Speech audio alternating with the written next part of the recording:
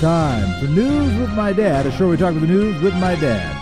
And on the telephone playing the role of my dad is, in fact, my dad, the star of our show, the inimitable, the paper towel king, Joe Smith. Pop, how you doing? Well, I'm relieved that we finally established contact. I'm sorry for the phone screw up.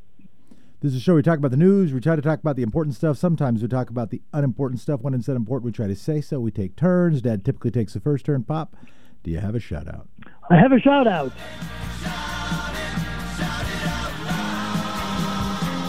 I'm shouting out this morning for Jefferson Daniel Edward Smith for the dedication that he has given radio station KXRY, also known as X-Ray.FM, for going on 6 years. 7.5. 7.5 years, constantly putting the welfare of the station ahead of himself, putting up with some absolutely scurrilous crap, and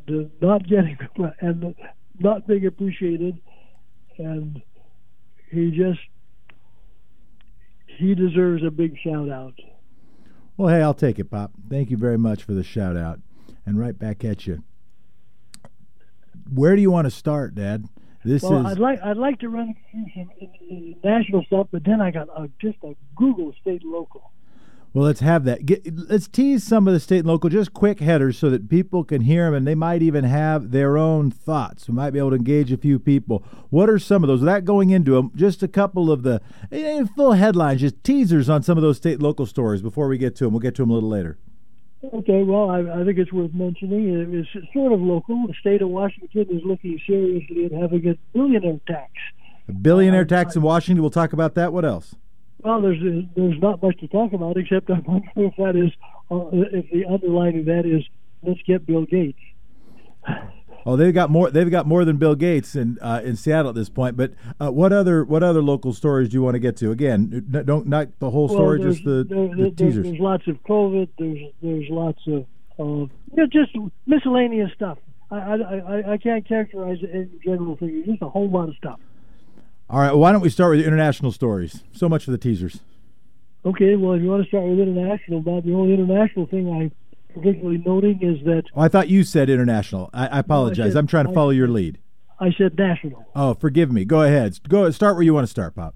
Well, while you just get international out of the way, there's just one thing worth mentioning, I think, and that is that the UK and the European Union are at odds over who's going to get vaccines, and...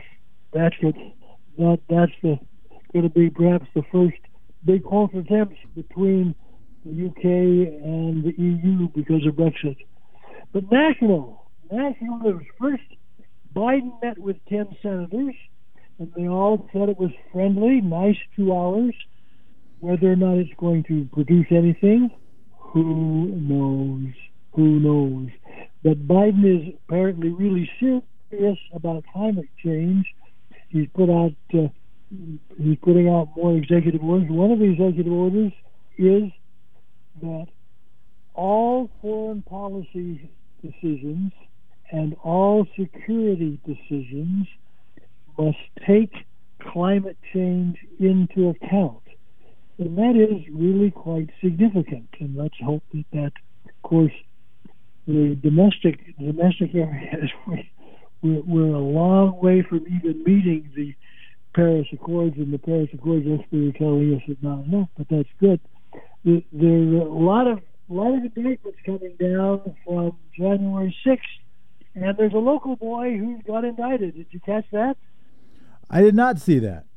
Yeah, his name is Ethan, I don't know if that's Ethan or Ethan, probably Ethan Nordine. He's 31 years old, I believe. Lives in Vancouver. He's a proud boy. And he has been indicted with offenses that could lead up to 20 years in jail. And his dad says he's been trying to get his son to let the crap go with the Proud Boys and all that stuff, and hasn't been successful. This may get his attention. I want to go back to the meeting. I want to go back to the meeting with Biden. What do we learn about that? What do we think the strategy? I mean, obviously, if there can be, everybody who's in the U.S. Senate is smart and experienced enough to know, and every member of Senate staff is smart and experienced enough to know that if there are 10 Republican senators who decide to work with Biden, that group that adds up to 60. And that can run the country, okay? Yep. And that is an enormous opportunity. I'll say, and it's also an enormous opportunity for Joe Biden. I'll explain.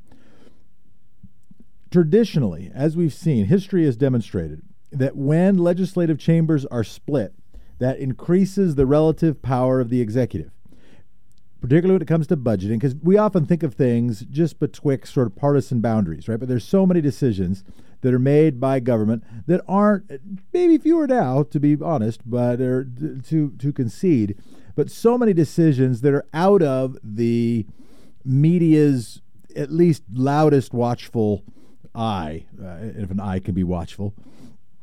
And in all of those, the ability for the mayor in a state or the president in a federal government to be able to say, well, let's maybe nudge it over this way, it just increases the power of the executive. So Biden's got to understand that as well. If there were genuinely 10 moderate Republicans could get just about anything they want. But what I keep being stuck on... They could at least get a couple of committee chairs.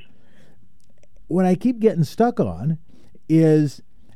And it was a similar problem in Oregon, but at least you had Greg Smith, you had Bob Jensen, you had some folks, you had some genuinely crossover, Bob Jensen, rest in peace, who had been a dear friend, and it was the dean of the House, oldest member of the House of Representatives, Republican, started out as a Democrat, and had been a public school teacher for his career, genuinely cared about education, genuinely cared about public services, and he would genuinely not only work in order to get some no-bid contract to some buddy of his, he would genuinely work with Democrats on trying to figure out budgets, etc. Okay. And you and I actually went up and canvassed for him in the primary because he was willing to work across the aisle for the betterment of the state. He had serious opposition in his last go round, and we helped get him nominated. Yeah, it's an example actually of how you can resist a right-wing challenge, and you can do it by developing real goodwill in your community, by having a community that hasn't been entirely occupied by sort of the Fox News apparatus, and by having folks of goodwill who are willing to, lefties like you, Dad, who are willing to still help him out and go door to door and remind him of his humanity. Of course, Dad was district attorney in Umatilla County years ago, so it was not. And I had worked as a cattle hand in the area right after high school, so it was not entirely unfamiliar territory for us. But I just think back to that time because remember, we had a split legislature, and it did increase the power of the executive. What I keep running up against is who are going to. How are there 10? If there weren't 10 Republicans who were willing to stand up to President Trump. There weren't 10 Republicans who were in the U.S. Senate who are willing to call out the deep graft that's been going on for the last 4 years. So it's hard for me to I am hopeful. I would like for there to be, and even though I know that would mean compromises in certain policies, what I just keep butting my head against the glass window on is where is there room for a compromise? What are those priorities that are crossover priorities? If it still is things like, instead of $1.9 trillion, how about we do less than a third of that because we're not as concerned about what's actually happening in state and local governments. We're not as concerned about all of the pain people are really facing during this pandemic crisis.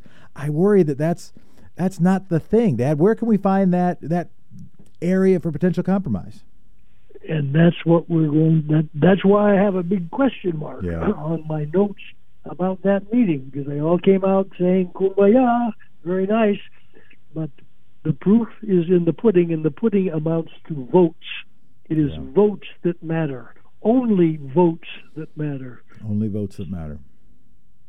All right. Well, keep going. So, what else in the national landscape you're tracking? Talk more about Congress.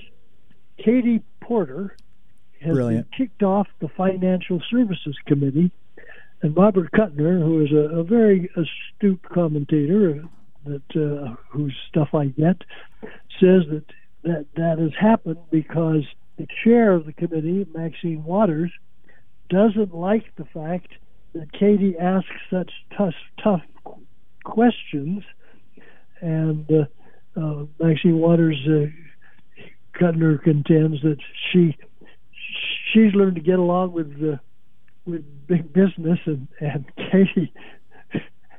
Katie asks big business questions. But I'm sorry to see that that's happened. No, I want to comment on that one too, Dad. Well, I didn't mean to cut you off.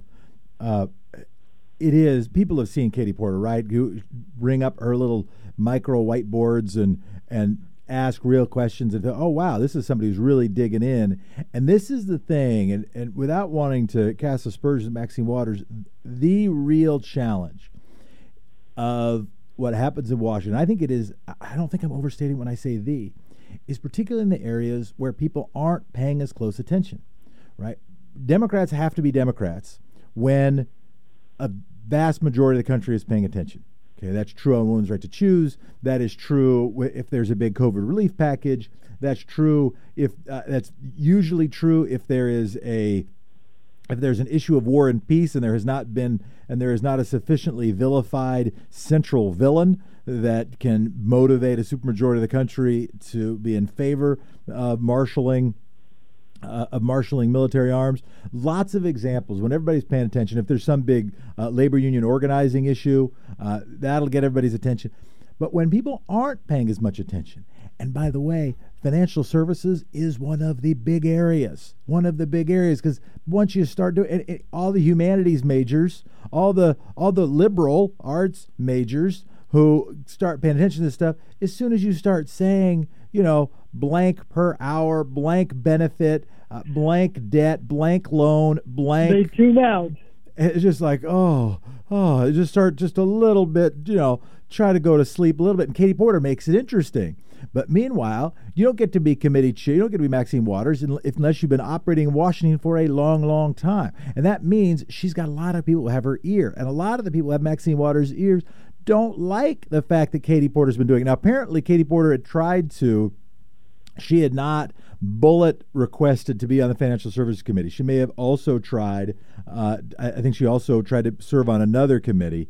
And because I forget the maneuverings, but it made it possible for Maxine Waters to take her out. But I was worried that it wasn't just Katie Porter decided not to do it or got unlucky or whatever. I was worried that she had been sidelined for those reasons. And I'm glad you brought it up because it's a bummer. She's such a valuable asset to the very things that people don't pay sufficient attention to.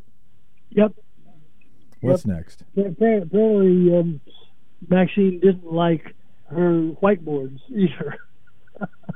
And this is a dynamic, by the way. This is something that Alexandria Ocasio-Cortez is dealing with also. And by the way, I will acknowledge this is something that Hillary Clinton dealt with early in her Senate career.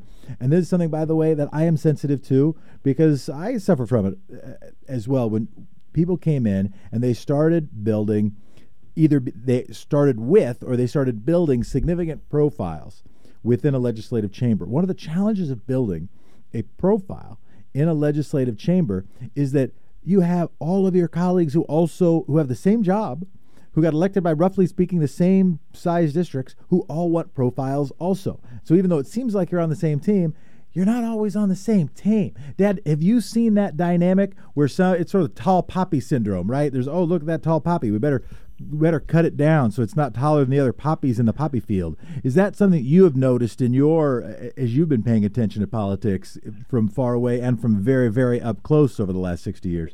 Oh, sure. Another way to describe it is crabs. You don't mean some people think you mean something different than you mean. Crabs. The story that my father taught about crabs in a bucket.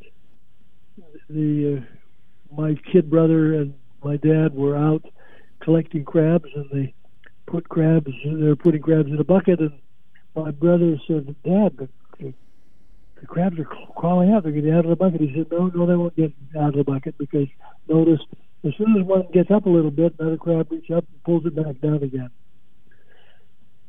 And I think that's part of the challenge. A lot of that goes on, and that's part of the challenge. And I never got the indication from Katie Porter she was trying to grandstand, just that he's trying to be useful. No, she wasn't. She was really trying to serve the public interest. And this is why we need listeners to pay attention to this stuff and to support progressive populist kind of stuff, to support pro-democracy kind of stuff, support legislators who are raising a ruckus, even if occasionally that offends power, because you're the only hope they've got. And I will acknowledge that I can attest to from personal experience that when you're asking tough questions in committee, when I did that, I thought I was doing my job. Okay, like I thought if I didn't do that, I was being lazy. And by the way, when I wasn't doing it, often I was being lazy. Because I didn't really want to read this stuff prior. I'd rather sit here. Nobody sees what's on my computer. I could do what I get ready for my next thing. They're going to have a vote I prepare for. I communicate with my staff, any number of things. And when I'd really drill in, that's when I really felt I was doing my job. What didn't dawn on me is that the lobbyists didn't like that. and they did not leave. And one of the problems is, and it includes one of the deep problems that Willamette Week has added to, and I've been critical of that, and they have obviously not appreciated that, when they do their legislative rankings. And the way they do their legislative rankings is by asking lobbyists how legislators do. And lobbyists, great people up who treat them well. There you go. And so you have a dynamic where the people grading the paper, the people who are deciding how good a legislator is in the newspaper with Willamette Week because of their good, bad, and the awful, the people who are grading the paper because of political contributions, because most of the political contributions come from lobbyists or come through lobbyists, because of reputations who are built largely in the hallways by lobbyists and in drinking sessions and in probably now Zoom calls and text messages about, oh, who's a good legislator? Oh, so-and-so really annoys me. That they are in the position to grade the paper. So when you're there, you'd think, okay, I'm doing my job. It feels like school, right? You're there. I did my homework. I'm Katie Porter. I did my homework. I'm going to ask a bunch of questions. I'm going to help people understand what's really going on here. I'm going to make sure that I'm a fiduciary for the people of my district and even beyond to make sure that we're doing the people's business. So I'm really going to dig in. And then what happens is some of those people are then able to grade your paper, and they don't like your paper because they have an interest in it, because it was impacting their contract. It was impacting their ability to build their own career and make their own dough. And it's one of the real challenges. And there is no political party that is immune to it, to be clear. So anyway, I dwell a little bit on the Katie Porter thing because I think it's a window to sort of do some sausage making and understand what's going on. And the other thing of the Katie Porter used her question time to ask questions. Right. Where the majority of the Congress used their question time to give speeches. Yeah. Kamala Harris was another person who used time to ask questions. Very, very useful. Anyway. Yeah, we're Katie Porter fans. Sorry to dwell on that so long. Maybe not sorry. You're welcome. What's next, Pop? Well, Joe Biden not only has to deal with the division in Congress, he also is causing a real division in the Catholic Church bishopric. You have Jose Gomez, who is the Conference of Bishops president, attacking him on abortion and contraception and marriage and gender, and other Catholics who are saying, hey, knock it off. We should be so glad that we have him. That's something to keep an eye on.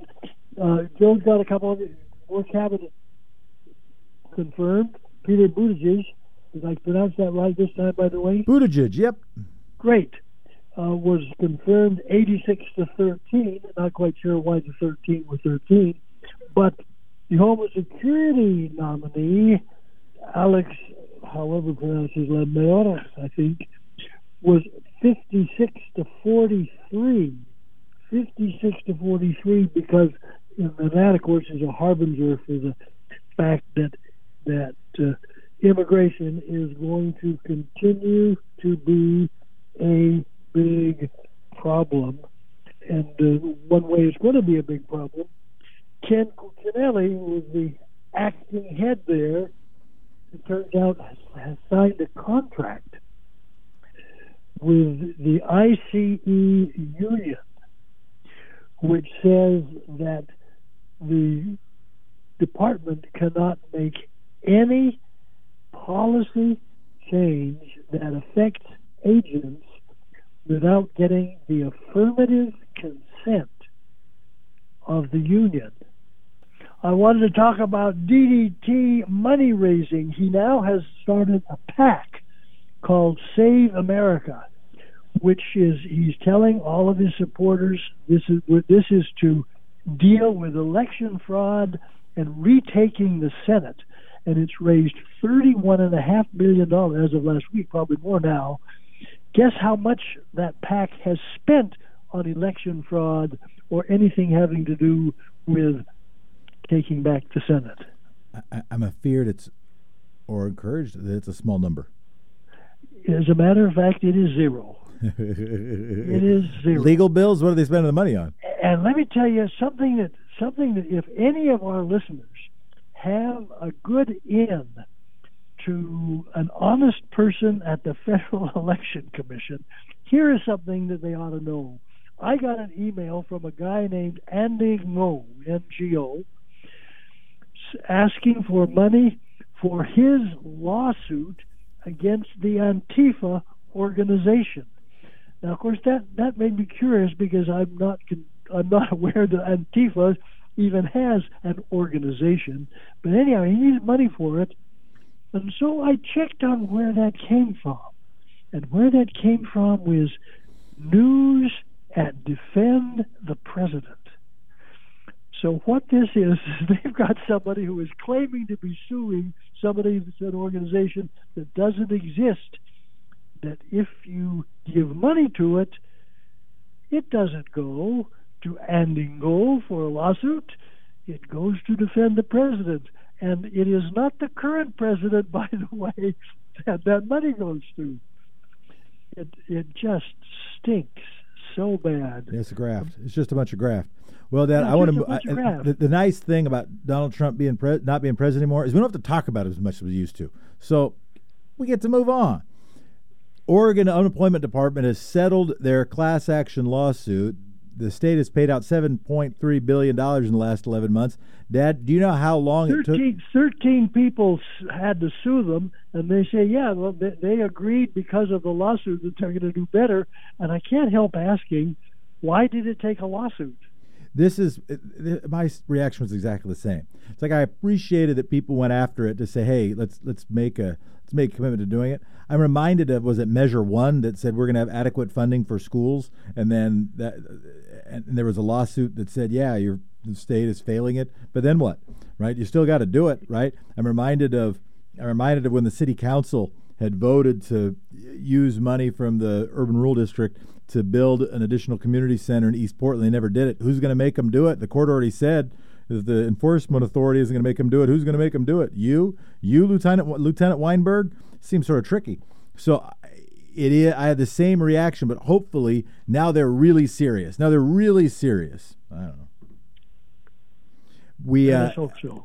And so anyway, as I was saying, the state has paid out $7.3 billion in 11 months, a little less than a year.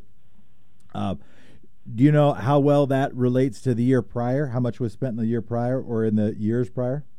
I don't. It took us more than a decade, or just almost exactly a decade, to spend that much money in unemployment benefits. And that's not a knock to the state. That is a recognition of the deep challenge that we've been facing. Wow. We've had a 10x spending rate. It's basically since all of the years since the Great Recession, we spent about the amount that we have spent in the last less than a year. COVID-19, prisoners will soon be getting their vaccinations. Did you catch this? Next week, the prisoners are going to get it because the court says they have to, and of course, this sounds legitimate because if you were looking for the classic case of overcrowding and people being in relatively airless or unventilated spaces, a prison would be the place. But that means that folks over 65 may wait till May. Oh, because what was the last? Was it 75? Was that the one that you characterized? You classified in rather?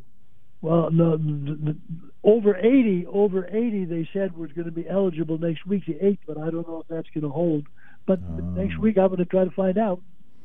Well, I hope you're able to get it. And Jonathan's supposed to get it next week, right? As a teacher? Yeah, Jonathan is going to get it as a teacher, and that's a good thing. While we're talking about teachers and teaching, Beaverton schools and Lake Oswego schools are looking at opening up to live classes, being out front for that. Of course, I assume that depends upon their teachers getting vaccinated. But and Jonathan, your brother, would really, really like to be back in the classroom for an interesting reason, because when he's teaching on Zoom, and when you're teaching on Zoom, you cannot be absent for a moment. Yeah. You can't be quiet while the kids do some work. Do some project. Yep. Be there every single minute. It's constant concentration, and that's wearing. I hadn't thought about it that way. I'd thought about it. Miles, my nephew, had said that he thought it was harder because it meant he had to do more, because he didn't have sort of those down times, right? Where he's like, hey, do a project, everybody. Work on your desks on this project. And the teacher does something, the students do their thing. But instead, you have to be fully engaged. And, of course, when students aren't fully engaged, there's nothing. And they can turn off their camera and play the video game. And I want schools to go back as well. Oregon's largest mental health provider is asking state officials for a bailout. Did you see this story? No. Cascadia serves 18,000 Oregonians, 75 facilities, and walk-in crisis centers, and including walk-in crisis centers, as well as supportive housing and any number of other services. In a letter 2 weeks ago, the CEO of the company asked the state for an immediate $4 million bailout. The justification for that being increased costs due to the pandemic. The majority of the funding comes from the Health Authority through Medicaid. They got funding for a 2-year program to provide a more holistic range of care to address addiction, to address other mental health issues. But then in 2019, federal funding ended. And lawmakers said, the state lawmakers said, we don't have any more money for you. You don't get your federal money anymore. Second request was cut short, and Republicans walked out of the legislative session in 2020. So that was yet another casualty. So we've always been, the state governments and federal governments have always been bad. Heck, culture is bad at identifying and serving and showing compassion for and addressing mental health challenges. This is yet another example of that. But also a casualty of Republicans fled to Idaho or Washington or California, wherever is closest to them. They have more than 1,000 workers. They've cut 38 workers. That hasn't been enough. And, of course, mental health services have had significantly greater demand during this time. What was the factor? We've had, I think, depression calls to the depression hotline went up 4 times. I think I just heard that. I think it was a 4x increase in depression calls was what I just learned the other day. And this all is the time when the state is looking at what may turn out to be a $1.6 billion dollar shortfall on the overall budget. No, it's been easy to be able to for 50+% of the country to be able to say, stuff is hard, screw Donald Trump. It's also been lazy to do that, not because it was not an apt critique, but because it fails to recognize that this is a problem. To me, one of the great disappointments of the past year is that this hasn't been seen sufficiently as a chance for us all to pull together, for us all to recognize that we have shared experience, that for all of the divisions along racial lines, all the divisions, particularly among financial lines, all the divisions in shared experience, this is a shared experience, and we should be. It's not equally experienced, to be clear. I recognize that, but it's something that we're all up against, and we have got to come together to address it. Boy, howdy. That includes paying for stuff that people have a hard time with. Bob, how are you? How closely have you been tracking any more of sort of the local COVID response? Anything else on COVID? Because I'm about to move away from that. Well, on something that COVID is called, perhaps worth mentioning, folks who have loved to go to Vancouver for one of the best firework displays in America will have to do it out again this year because they've announced that ain't going to happen. You mean the 4th of July fireworks? They've already canceled? Yep. Wow, that's a long time in advance. Because that answers that question. I was on, did I share this on the air already? I don't remember. I was on a call with clinicians. By the way, I should at some point help people understand what the heck I'm doing these days, but maybe I will only do it if there's a question. If people ask me about it, you can text, share the I'll share the text line. You can text about it. Oh, I'm supposed to share the text line. 971-220-5979. 971-220-5979. I'll save you the trouble. I'll ask. Tell us about it. No. I don't want it'll be okay. It's only tangentially related to the topic. I want to stick on topic. So I was on the phone with a set of clinicians, and they asked, the question was, how long do we think this is going to be going on? What's the range? And I played the game of Price is Right, and I just took the lowest. I took the earliest, most optimistic bid. Right, I actually picked right around July 4th, just prior, and I actually did not think that I was correct, but so many dates had already been picked in this group of clinicians. I now think the latest person who was, I think they were saying February or they were saying February or so of 2022. I think she's going to be closer to right. I now think she was probably closer to right than my bid was. It's now looking like summer. If you're one more data point, your Vancouver thing is one more data point that now the predictor's saying no. The vaccine is not going to be rolled out. We are not going to have herd immunity. Things are not going to be fully safe by next summer. That's important information. The good news is that there's 3 more vaccines that are apparently shortly going to hit the market, if you can call it a market, depending on who's paying for it. But anyway, apparently they all are good at preventing deaths and serious bouts of COVID. So that is encouraging. But just getting enough when the fact that they're right now in Oregon, there isn't enough to be sure that you're going to be able to get old folks over 65 until May. And then, of course, we're going to have the problem of the significant number who say they're not going to get it because the anti-vax folks of all kinds of vaccines are out in full force. And that's going to have to be dealt with, and it'll have to be dealt with successfully before herd immunity happens. So it'll be the end of the year, I'll bet. Well, Markeisha Smith, the new special advisor on racial equity to the mayor. It's a newly created position. Previously had been director of Portland's Office of Equity and Human Rights. Jeff Selby, who is often on the airwaves here, has worked in that department, although obviously his work here is independent of that. She's worked as a high school teacher, college educator, was the equity director for the Oregon Department of Education. Oregon, Dad, may be limiting cities' abilities to criminalize homeless camping. Did you see this? Did you see this story? I did not. Speaker Kotek has introduced a new bill that would nullify the more restrictive anti-camping measures in Oregon cities. It's not an outright ban on anti-camping laws. It requires cities to be, and I'm quoting, objectively reasonable, end quote, in regulating when, where, and how people can live outdoors. Is that a lawsuit looking for a place to happen? Oh, it will. It will end up in courts, but it might not be the worst thing. But by the way, if you're wondering how to define objectively reasonable, there is a definition. Are you ready? Here it comes. I'm ready. That is to be determined based on the totality of the circumstances.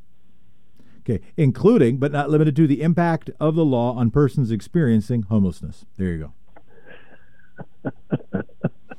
So, but it ain't easy, right? It ain't an easy No, thing. But the it ain't upshot, easy. the upshot is that the state and federal laws about camping tend to be more relaxed than city laws. A recent federal ruling that said that cities can't fine homeless people for camping outside. Federal courts have already ruled to limit cities' abilities to criminalize camping in public. But this law, so this law really could change things in Portland, because Portland does have an explicit ban on public camping.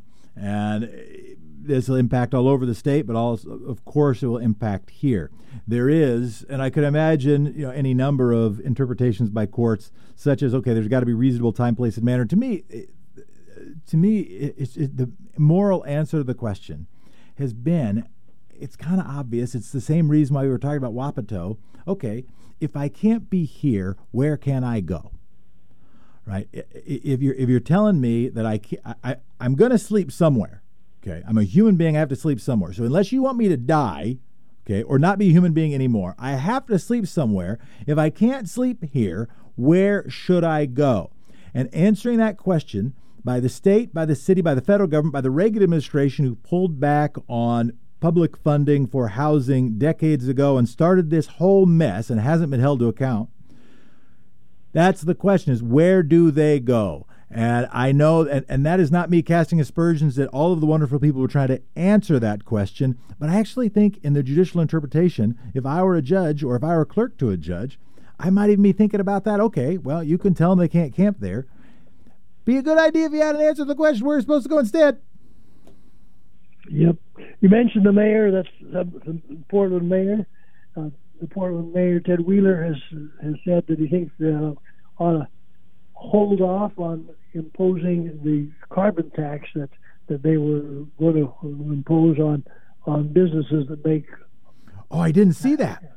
Yeah, he said he ought to wait on that, and if he says ought to wait on that, I suspect they will wind up waiting on that. And while we're talking about him, did you notice the lawyer who confronted him and wound up getting a face full of pepper spray is a big Trumper?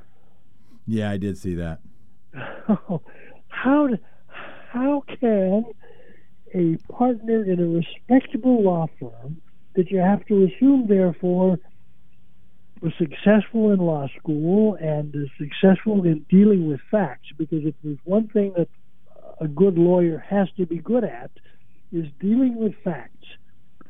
How somebody like that can be a Trumper just blows my mind. Yeah, and I don't know their stance now. We just know they've supported a bunch of Trump supporting PACs. That's what we do know. But I think we now kind of understand, right? This is somebody who probably was to some degree a COVID denier and wasn't concerned about how close they were to the mayor, but was trying to get the mayor on hypocrisy. Oh, wait a minute, you're making people wear masks. Look, you, sir, are eating and not trying to put your spoon through your mask, and you've taken off your mask during a meal. How dare you, hypocrite? I think that was part of what was going on. Dad, there is a Blazer game tonight. Facing off against the Philadelphia 76ers. We're 11-9. Probably without our best player. Yeah, we've had a lot of injury challenges. Damian Lillard was added to the team's injury board, but it does say, though, this report says he'll still likely play, just maybe in diminished circumstance. I'm telling you, so one of the questions for Blazer fans is it time to tank?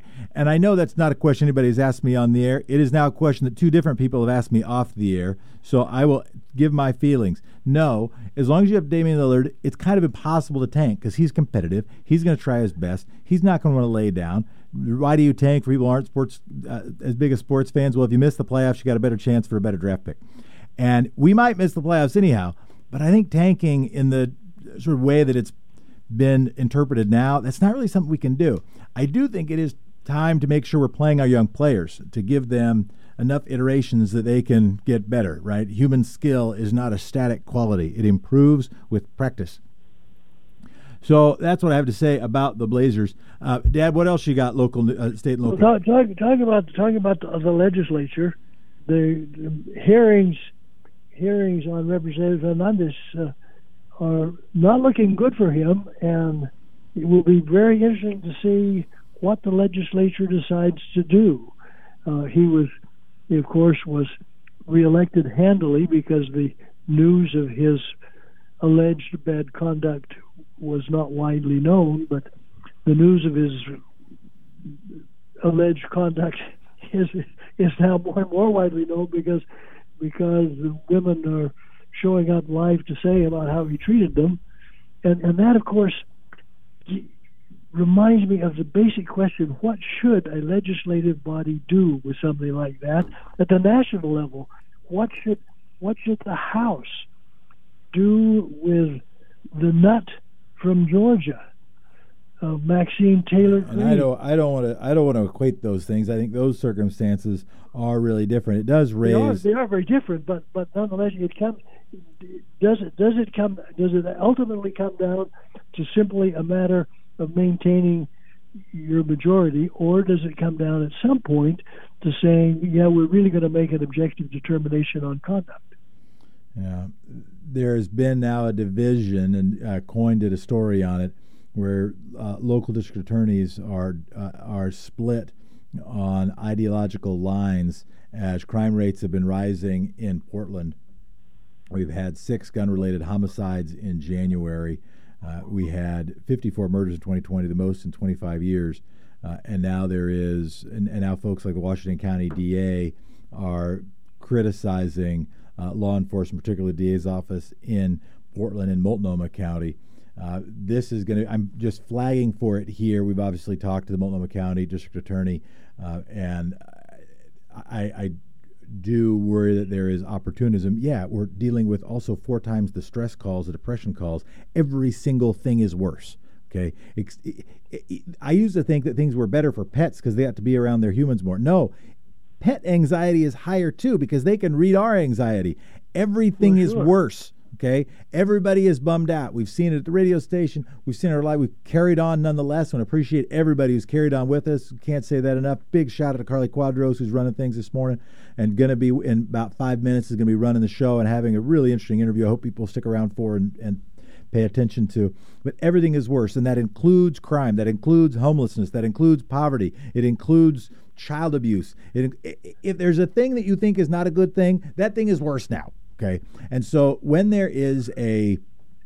when somebody says, aha, look, I've always thought blank was a problem. This is showing me that blank is a problem. Yeah, everything's a problem right now. So while I think there is a question about how we're going to deal with what should happen with gang enforcement or gun violence prevention or whatever we want to call it, I think that is a fair question and should not only be politicized or drawn in power generating lines, right? But try to deal with it on the merits. Those are all really fair questions. Be careful about folks, I hesitate to use politician, it's such a lazy word, but people who are in elected office who are using this opportunity to try to drive their pre-existing political agenda. By the way, I myself am not immune to that. I'm a human being too, but just watch for it. Another example of things that get worse, the Portland Police Department last summer simply ignored a whole mess of 911 calls, and there appears to be a correlation between their ignoring that and their having to deal with protests when protests were damaging downtown. $2.3 million damage is what apparently was done to federal buildings, just to federal buildings, not all of the businesses whose windows got broken and vandalized, trashed. It really is all over. And while we're talking about elected officials who are under fire, is there any new news today, because I haven't seen today's news, about Clackamas County Commissioner Mark Scholl? It appears nobody wants him. No, I don't have a new update on Mark Scholl. There is something I want people to know that's kind of neat, and this is particularly because you particularly know one of these persons very well. I think you dated her a little while, many years ago. If the AFL-CIO national president, Richard Trumka, decides not to run again, which most people believe is going to happen, if he doesn't run again, it looks like the two most likely replacements are either Liz Shuler, who is presently the vice president, who is from Corvallis, or Sarah Nelson from Oregon, who is the president of the flight attendants union. And so there is a really good chance that an Oregon woman is going to be the president, I think the first female president of the AFL-CIO. Well, I'm a huge Sarah Nelson fan. She's terrific, and is a marvelous spokesperson for working people and for democracy generally. So I'll at least obviously be paying attention to that. One other story before it's just about time for Straw in the Wind. But a bill I want people to track. Okay, it's actually a pair of bills that would allow cities to put their cash in banks other than large for-profit banks. Senate Bill 339, House Bill 2743. Senate Bill 339 and House Bill 2743 would enable municipalities to create public banks, which would be owned by the state or municipality. It's a bill put out by the Oregon Public Bank Alliance. It's something near and dear to my heart. It's something that, heck, I was campaigning on back in 2012. If we could change we spend so much money in banking fees, but more importantly than that, banks make so much money off of our money, and it's not that hard to do. Like, to be clear, I don't want the city of Portland trying to make my phone, right? That's not their skill set. I don't think government ought to do everything. But banking, it's not that hard. Okay, banking and insurance, anytime you see innovations in banking and insurance, watch out. The innovation is something like, mortgage-backed securities that end up tanking the economy. Innovations there are not generally for the benefit of the customer, but for the benefit of the investor, owner, and shareholder. Innovations in other realms, they're good for you. Help my life be a little better. Help your life be a little better. Banking makes so much sense, and it would not have to be a general purpose bank. I don't mean I have my City of Portland debit card, but when there is a large sum of money, then that the city has just for the city's money to keep it in its own bank, and then can apply that money to provide loans for energy retrofits, provide loans for, heck, if you did it at scale, you could even do student loans. It makes all the sense in the world. So I just want to put a plug in for that. But Dad, if you have something else to plug, there might be time, but otherwise it's time for Straw in the Wind. Well, I think it's just because as the weather warms up and people think they're going to get back on the river, the state has imposed a wake making ban in the vicinity, a couple of miles upriver of the Hawthorne Bridge. And so if you've been water skiing or jet skiing in that area, be careful, you can't do it anymore. I also want to give a big shout out to friend Mark Frohnmeyer. He's been on the air before. We worked on various things together back in the bus project back in the day, and also on just democracy stuff in general. We share an interest in star voting. He's worked on that. But have you paid attention to what's happened with his Arcimoto stock? With what? Mark Frohnmeyer, who you know. Yeah. The company he started, Arcimoto, that makes three-wheel electric vehicles. Have you paid attention to what's happened to its stock? No, I haven't. Just reached $1 billion market cap. Holy cow. Yeah, it grew 62% in January. It's up from it's trading around like 32 today. It was at 97 cents back in March. So it's big congratulations to Mark. They just made an acquisition of another little vehicle company so they can add a new low-scale electric vehicle. One of the reasons I'm a fan, both because I love the guy, but also because the just taking blank thousands of pounds and putting electricity in it does not solve our carbon problem. We've also got to change the amount of weight we're moving around the world, change how we move around the world in general. That includes bicycles, includes electric bicycles, and includes three-wheeled vehicles like Mark is doing. Anyway, Dad, was that your straw in the wind, or you still have to do it? I have my straw in the wind.